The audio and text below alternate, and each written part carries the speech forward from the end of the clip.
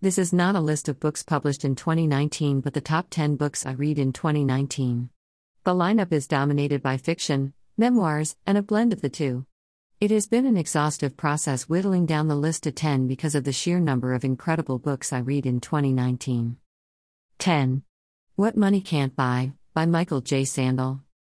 Michael Sandel is a professor of politics at Harvard and is one of the best-known public intellectuals in America. In his book, What Money Can't Buy, Michael Sandel questions the central theme of capitalism using everyday examples of the increasing consumerism of our present lives. He challenges the neoliberal economic notion of the neutrality of the market and calls us all to question the place of capitalism in our society. From concierge services in the USA and China to janitor's insurance, Professor Sandel shows how markets reflect and promote certain norms. It raises important questions about the ethics of advertising. In concluding the book, Professor Sandel invites us all to reflect on the following words: the question of markets is really a question about how we want to live together. Do we want a society where everything is up for sale? Or are there certain moral and civic goods that markets do not honor and money cannot buy? 9. Homegoing, by Yaa Gyasi. Homegoing is the debut novel of the young Ghanaian author Yaa Gyasi. A historical fiction of epic proportion, the novel explores the devastating impact of the transatlantic slave trade on 18th-century Asante and Fonte societies. The novel spans over 7 generations of the mysterious woman Mame, also known as the Fire Woman, and her daughters Esi and Efia and their descendants separated by warfare, colonialism, and a multiplicity of other issues in both Ghana and America. Homegoing goes beyond the usual narrative of pointing out slavery as cruel to examining its impact on the present generation in a very nuanced manner. 8. Born a Crime, by Trevor Noah. Trevor Noah's incredible journey from apartheid South Africa to the desk of The Daily Show began with a criminal act, his birth. Trevor was born to a white Swiss father and a black Xhosa mother at a time when such an act was outlawed by the apartheid regime. Born a Crime is an appealing, fast-paced, and intense read. It chronicles Trevor's troubled childhood, through to his troubled years at school, his brief stint in prison, and his reverence for his grandmother and mother. The book is a compelling human story of survival. 7. White Teeth, by Zadie Smith.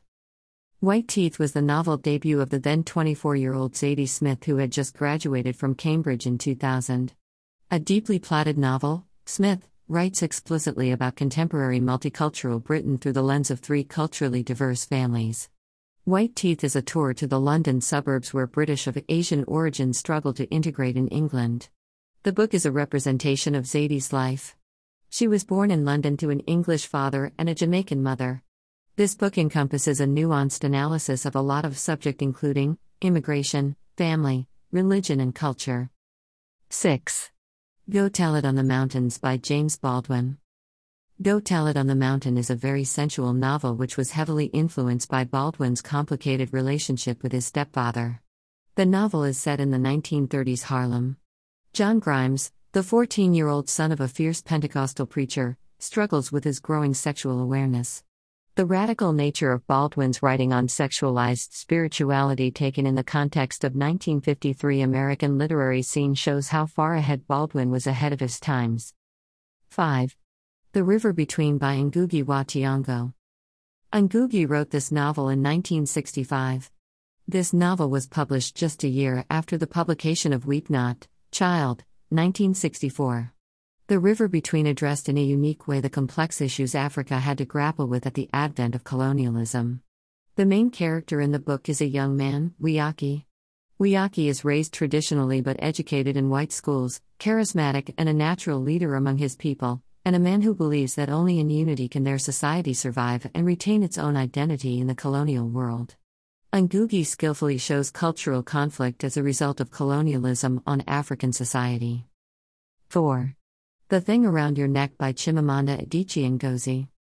The Thing Around Your Neck is a collection of 12 short stories, focusing mainly on the lives and experiences of Nigerian women.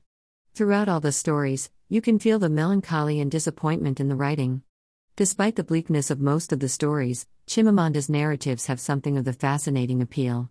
From the stories focusing on gang violence and police brutality in Nigeria, old men remembering the Biafran War, This collection of short stories is similar to Chinua Achebe's short essays and The Trouble with Nigeria in its universal applicability to a host of countries in sub-Sahara Africa. 3. Fools, Frauds and Firebrands, Thinkers of the New Left by Roger Scruton. Roger Scruton is the author of more than 30 books and one of Britain's leading conservative intellectuals.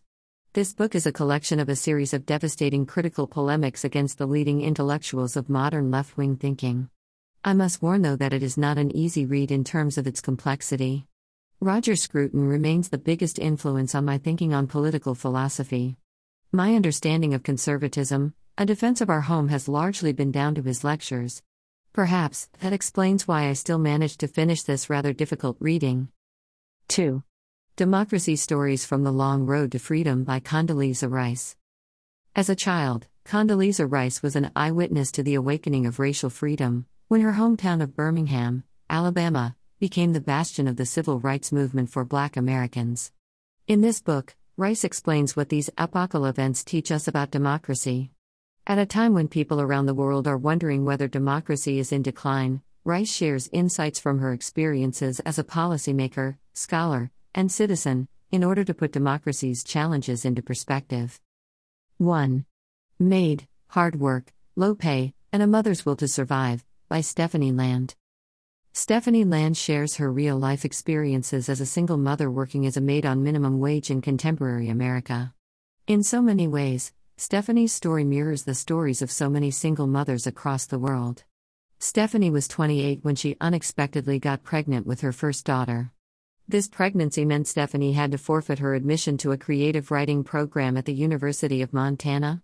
With little help from her abusive boyfriend, Stephanie found herself working on minimum wage, homeless, and navigating the bureaucratic processes of the welfare system to survive. This is not a book on policy on welfare or politics. It is a compelling story of one woman who, from growing up in a middle-class home, became homeless, struggling to fend for her daughter,